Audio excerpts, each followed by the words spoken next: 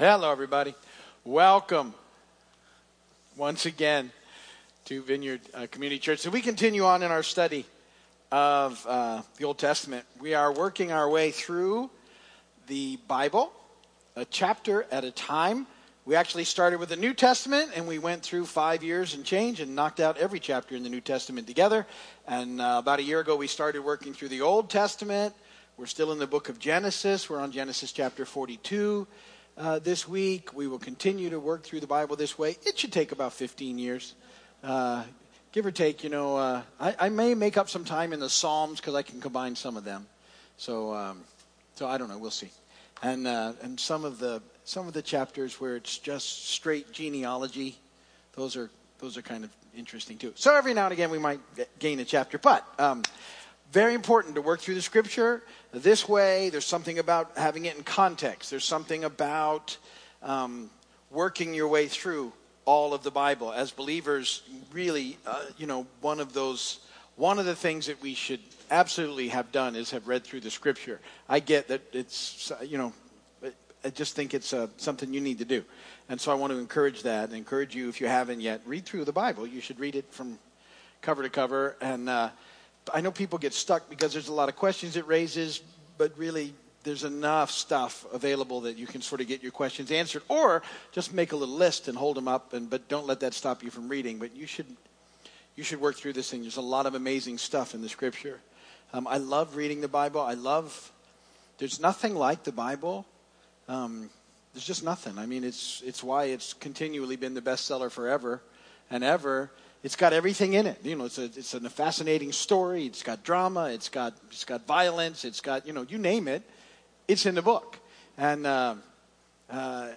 it's amazing to watch what happens. And so I think as we study it together and we put some ideas behind it and what's sort of taking place, and maybe get a little, as we study a little sort of theological framework to help us hold it in context and a little foundation, I just think it even comes more to life in the process. So we're working through the book of Genesis together, and I've told you as we've started that at the end of Genesis, my hope would be that I could ask you, what were the four main sort of things that happened? Who were the four main people involved, and what was the big theme that we pick up out of Genesis? So I review that every week, because at the end of 50 weeks, I'm hoping that you know it, and I can say it, and you don't all look at me like, what are you talking about? We've never heard you ask that or say that before. So the four big events all happen, the first main events are in the first 11 chapters of Genesis, and it's creation, and the fall, and the flood, and the Tower of Babel. So that's the four big deals that happened there in the beginning of Genesis. And if you think about it, if anybody asks you for any of those verses now, okay, well, that happened in the first part of Genesis. If you have a idea that comes up. Then from there, it goes into the four main characters. Not that there's, because I'm going to leave Adam off this list, and you're going to go, how do you leave Adam and Eve off? They're important, but let's just keep them in the account of the creation and the fall, okay? So the four main characters then are Abraham, Isaac, Jacob, Joseph. Those are the four main characters in Genesis. Now, the main theme that I want you to remember is called the Crimson Thread of Redemption. The Crimson Thread of Redemption starts in Genesis 3:15, right after the fall, and it weaves its way through the entire Old Testament, all the way up through the cross. You will see it as we continue on looking through the Old Testament. You will watch it weave its way through the Scripture. You'll see it. We're seeing it already. As part of that thread of redemption is Abraham and the covenant with Abraham and the promises, and then Isaac, moving through him, Jacob. Now remember, in the line now that leads to Jesus, Joseph isn't in that line, but he's significant in the story of holding and God using him to save the young nation of Israel. But you remember, the guy who was in the line was Judah, and he wasn't such a great guy. At least this part we know about him. But neat stuff, like I always say, God looks at this thing at us through the cross, and it looks way better that way.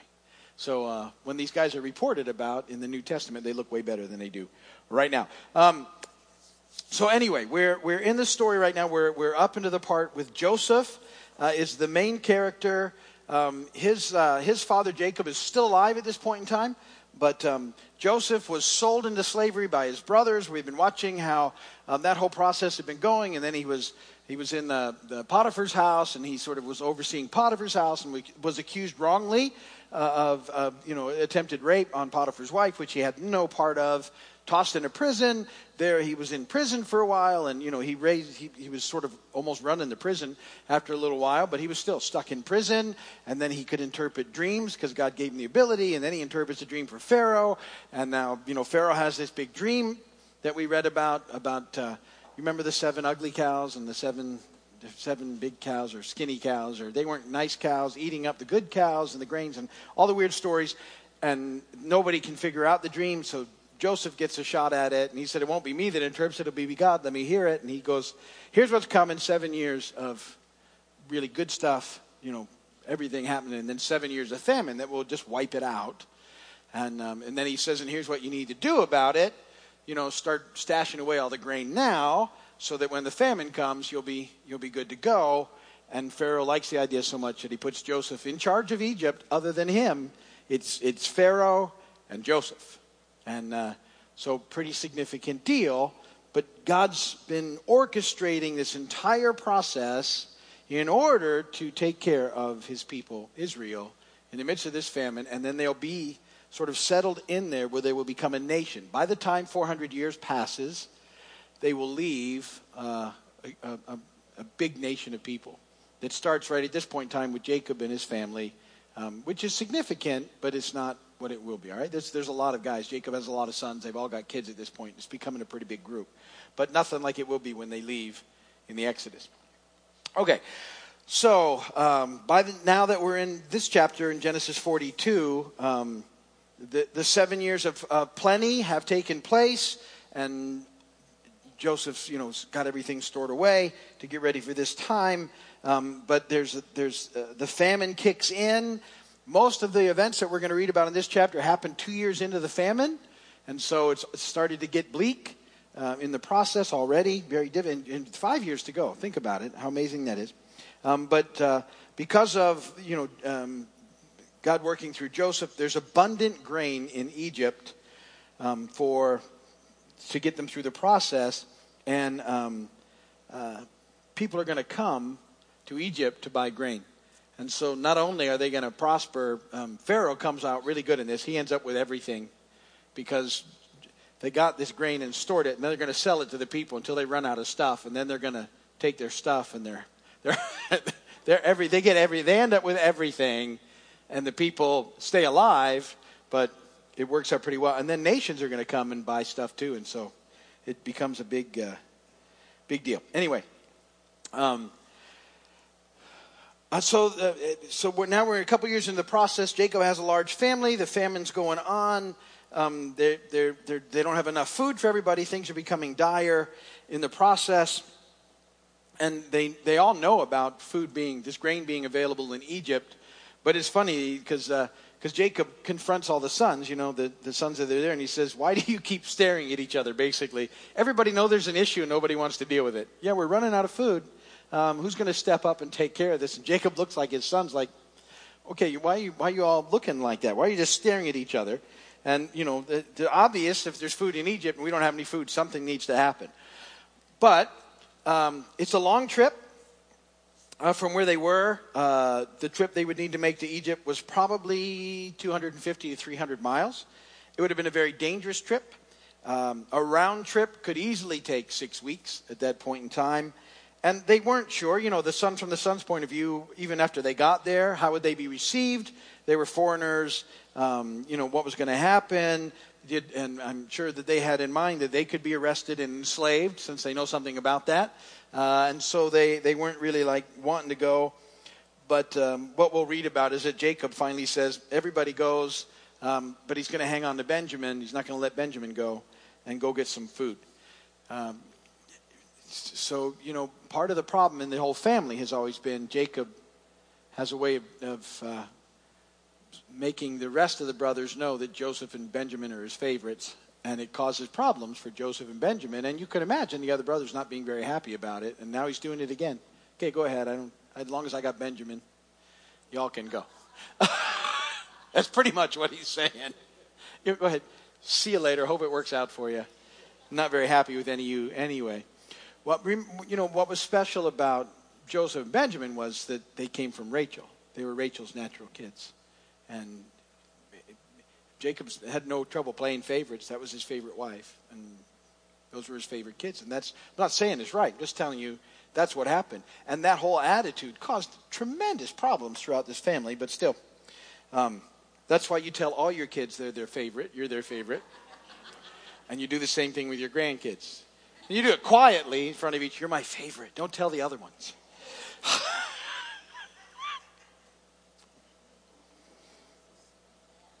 You tell people that too. You're my favorite. It's good. So he wasn't going to send the second of his favorite two sons. He wasn't going to do it. Rest of you go get some food. We'll hold on here for, but you need to get back with some food. We're going to starve. All right, so that's where we're at. And what they don't know is how God is at work in this, the 10 brothers. It's very cool. All right, here we go. Genesis 42, beginning of verse 1. I'm reading out of the NIV. It'll be up on the screens. You can read out of your Bibles and translations, and it's all good. When Jacob learned that there was grain in Egypt, he said to his sons, "Why do you just keep looking at each other?" He continued, "I've heard there's grain in Egypt. Go down there and buy some for us so we may live and not die." Then 10 of Joseph's brothers went down to buy grain from Egypt, but Jacob did not send Benjamin, Joseph's brother, with the others because he was afraid that harm might come to him. Now, remember, the last time he'd sent one of his favorite sons with the other 10, that's exactly what happened. So Israel's sons were among those who went to buy grain, for the famine was in the land of Canaan also. Now, Joseph was the governor of the land, and the one who sold grain to all its people. So when Joseph's brothers arrived, they bowed down to him with their faces to the ground. As soon as Joseph saw his brothers, he recognized them, but he pretended to be a stranger and spoke harshly to them. "Where do you come from?" he asked. "From the land of Canaan," they replied, "to buy food." Although Joseph recognized his brothers, they did not recognize him. Then he remembered his dreams about them and said to them, "You're spies. You have come to see where our land is unprotected." "No, my lord," they answered, "your servants have come to buy food. We are all the sons of one man. Your servants are honest men, not spies." "No," he said to them, "you've come to see where our land is unprotected." But they replied, "Your servants were 12 brothers, the sons of one man who lives in the land of Canaan. The youngest is now with our father, and one is no more." Imagine, trying to think about how Joseph... Anyway, Joseph said to them, "It's just as I told you, you're spies. And this is how you will be tested. As surely as Pharaoh lives, you will not leave this place unless your youngest brother comes here. Send one of your number to get your brother. The rest of you will be kept in prison, so that your words may be tested to see if you are telling the truth. If you are not, then surely as Pharaoh lives, you are spies." And he put them all in custody for 3 days. On the third day, Joseph said to them, "Do this and you will live, for I fear God. If you are honest men, let one of your brothers stay here in prison, while the rest of you go and take grain back for your starving households. But you must bring your youngest brother to me, so that your words may be verified and that you may not die." This they proceeded to do. They said to one another, "Surely we are being punished because of our brother. We saw how distressed he was when he pleaded with his life. We pleaded with us for his life, but we would not listen. That's why this distress has come upon us." Wow, pretty big deal now. So they were all staring at the pit while he pleaded for his life, and they were like, whatever. And they're getting a little reality check. Reuben replied, "Didn't I tell you not to sin against the boy? But you wouldn't listen. Now we must give an accounting for his blood." They did not realize that Joseph could understand them, since he was using an interpreter. He turned away from them and began to weep, but then turned back and spoke to them again. He had Simeon taken from them and bound before their eyes. Joseph gave orders to fill their bags with grain, to put each man's silver back in his sack, and to give them provision for their journey. After this was done for them, they loaded their grain on their donkeys and left. At the place where they stopped for the night, one of them opened his sack to get feed for his donkey and saw his silver in the mouth of his sack. "My silver has been returned," he said to his brother. "Here it is in my sack." Their hearts sank, and they turned to each other trembling and said, "What is this that God has done to us?" When they came to their father Jacob in the land of Canaan, they told him all that had happened to them. They said, The man who is Lord over the land spoke harshly to us and treated us as though we were spying on the land. But we said to him, we are honest men, we are not spies. We were 12 brothers, sons of one father. One is no more, and the youngest is now with our father in Canaan. Then the man who is Lord over the land said to us, this is how I will know whether you are honest men. Leave one of your brothers here with me and take food for your starving households and go. But bring your youngest brother to me, so I will know that you are not spies but honest men. Then I will give your brother back to you, and you can trade in the land. As they were emptying their sacks, there in each man's sack was his pouch of silver. When they and their father saw the money pouches, they were frightened. The father Jacob said to them, you have deprived me of my children. Joseph is no more, and Simeon is no more, and now you want to take Benjamin. Everything is against me. Then Reuben said to his father, you may put both of my sons to death if I do not bring him back to you. Entrust him to my care, and I'll bring him back. But Jacob said, my son will not go down there with you. His brother is dead, and he is the only one left. If harm comes to him on the journey you are taking, you will bring my gray head down to the grave in sorrow. Blessed be the word of the Lord. So, now that pretty big deal that he just let loose on the 10 brothers, right? You're not taking him. He's the only one left. It could be he was saying, he's the only one I have left with Rachel. But I don't know. That would be pretty hard. You guys are sort of dispensable. Not him. And then, you think about Reuben. Well, I've got 2 sons. You can have them. You can kill them. Not a whole lot of fatherly instinct there, right? If we don't make it back, just kill them. I bet he didn't clear it with the kids first. Hey, listen, by the way, kids, Daddy's got to make a deal. All right, so you get this is a huge situation, and all of their mess now is being stirred back up because, it had been it's been 30 years, right? Well, no, 13, 14, 15 years. It's been a while since this all happened. 15, 16, no, you got the years of famine, 13, 7, 22.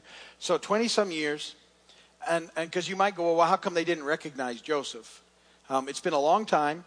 They weren't looking for Joseph. They probably assumed by now he was dead. They didn't know what was going on. They'd sold him into slavery, but that wasn't, probably a great sentence back then.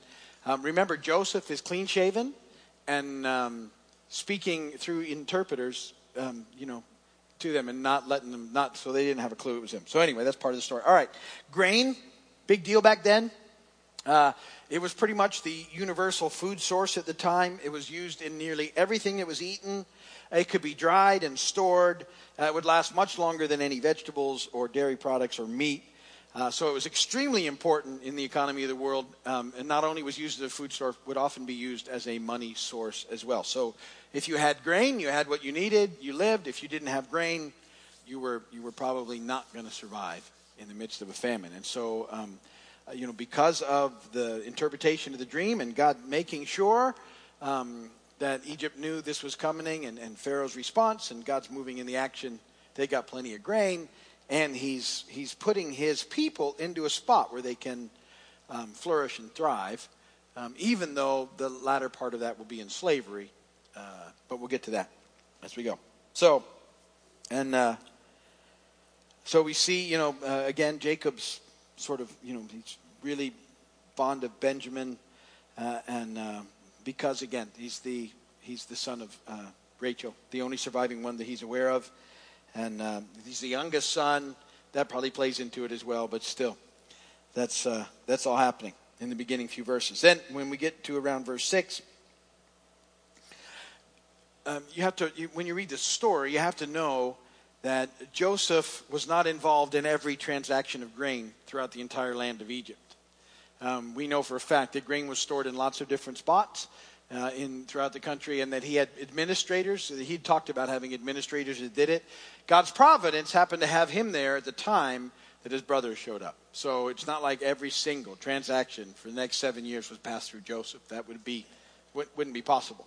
But I love looking at the stories of God's providence and God moving into situations. And God is still operating like that today. God will. I think sometimes we write things off as coincidence and chance when it's way more God at work. And that's why I want you to think about it and be aware. I can't tell you how many times in my life where I felt like I needed to see somebody or pray for somebody, or had to, and I hadn't seen them in a long time, that they will just show up. And you go, oh, what a coincidence. It had nothing to do with coincidence. It was all God moving into situations. And I've seen it time after time in, quickly. My favorite story, that's in Cuba when I was doing mission work, and we went to meet a guy. We had a guy with us who had met a guy from Cuba 5 years before, and all he remembered about the guy, his name was Luis. And he said, when we go to Cuba, we have to find Luis. Well, that shouldn't be a problem. It's 12 million people in Cuba. It's this massive island about, the same length as Florida. And how many Luises can there be? Do the math. With no idea where he would be. Very first night we were in town, God led us to a church we went to, and halfway through that service, Luis walked in. And I for a long time I was this is the guy, really? I almost couldn't take it in that stuff, you were like, but that absolutely happened. And so I've just seen that happen. I was at Disney World one time for one of those Night of Joy things with a youth group back when I was a youth pastor, and needed to make a connection with another youth pastor. I couldn't remember his name. And I'm sitting on the wall in front of that big castle thing they have there. There's a place to sit, and I'm tired, and I've lost all the youth. I'm hoping they'll show back up so I don't have to tell the parents. At that point, they're somewhere in the park. I think we had arranged somewhere, but I actually was kind of enjoying that. So I'm sitting there. Don't tell the youth people that now. Don't stand for that. I'm sitting on the wall and I'm thinking, it'd be great if the guy was here because I'd like to meet him. And I'm honestly thinking about that. I looked over and he was sitting right next to me. It's like, yeah. But by then I was like, really? That's cool. Who else would I like to meet? That doesn't always work. Yeah, so, anyway. So, I say all that. That's way off track. The providence of God, you have to see that throughout this story. God is working. He still works that way. And Joseph happens to be there when his 10 brothers show up. He knows it's them. They don't know.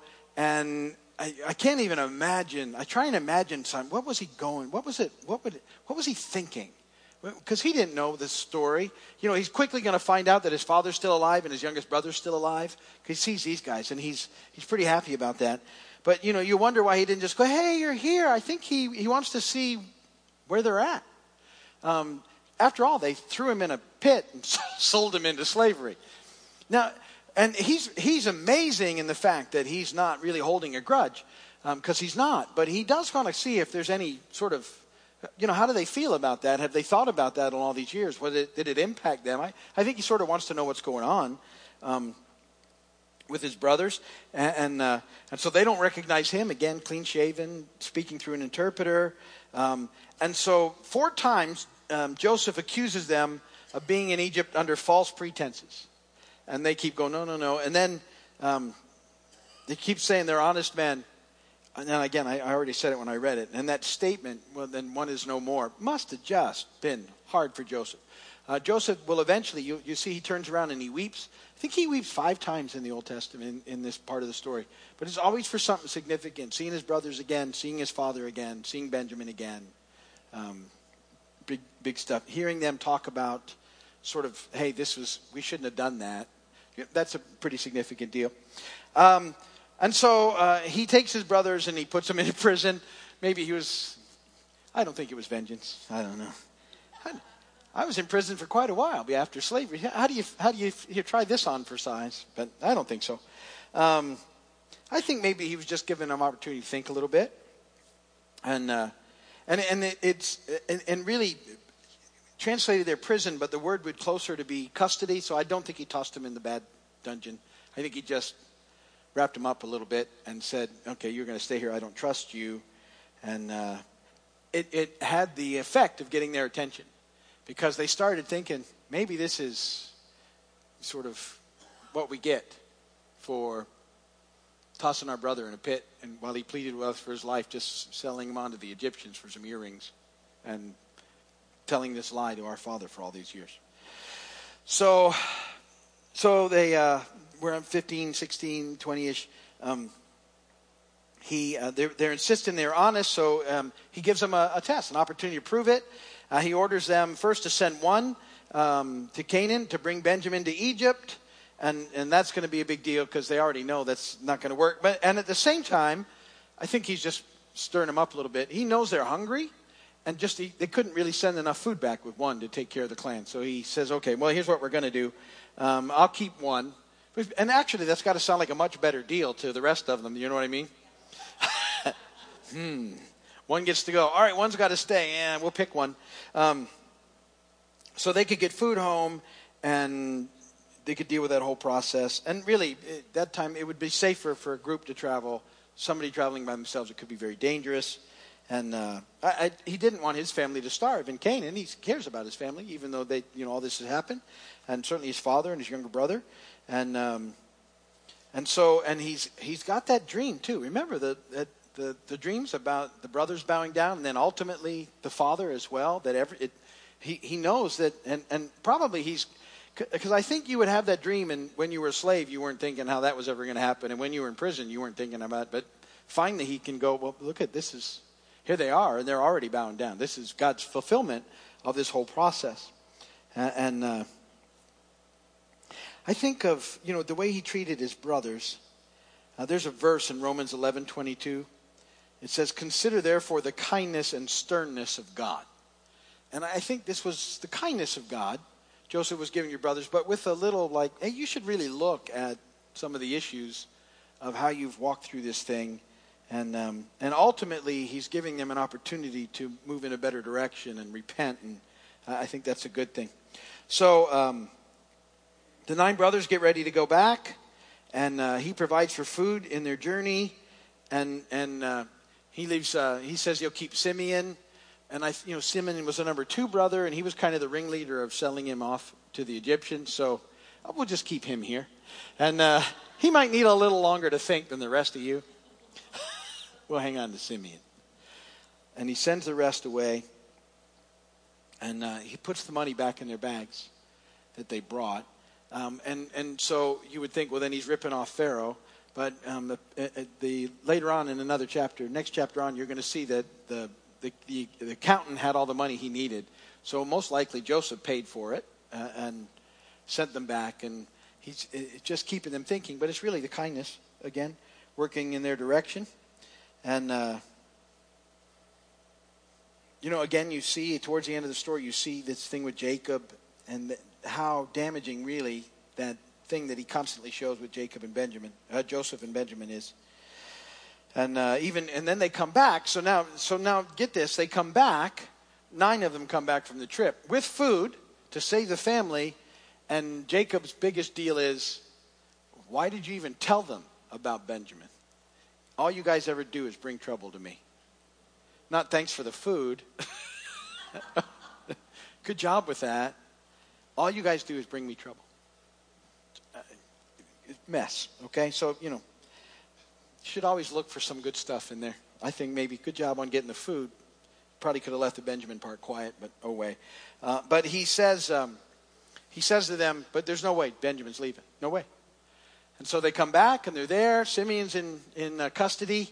They have food for a little while, and it's going to stay status quo until the food runs out. And then what's going to happen is Jacob said, we got to go back and get more food. And they said, we're not going back without Benjamin. And he finally has to cave. We'll read about that next week. But pretty interesting stuff going on. And just look for God's providence in these things and how he's moving. And that's all I had to say about that tonight. If you're watching by video, thank you for doing that. We appreciate you. If you ever need prayer, you can go to the website. There's a prayer page there. Let us know. We'll be praying for you. But with that, we will call it an evening.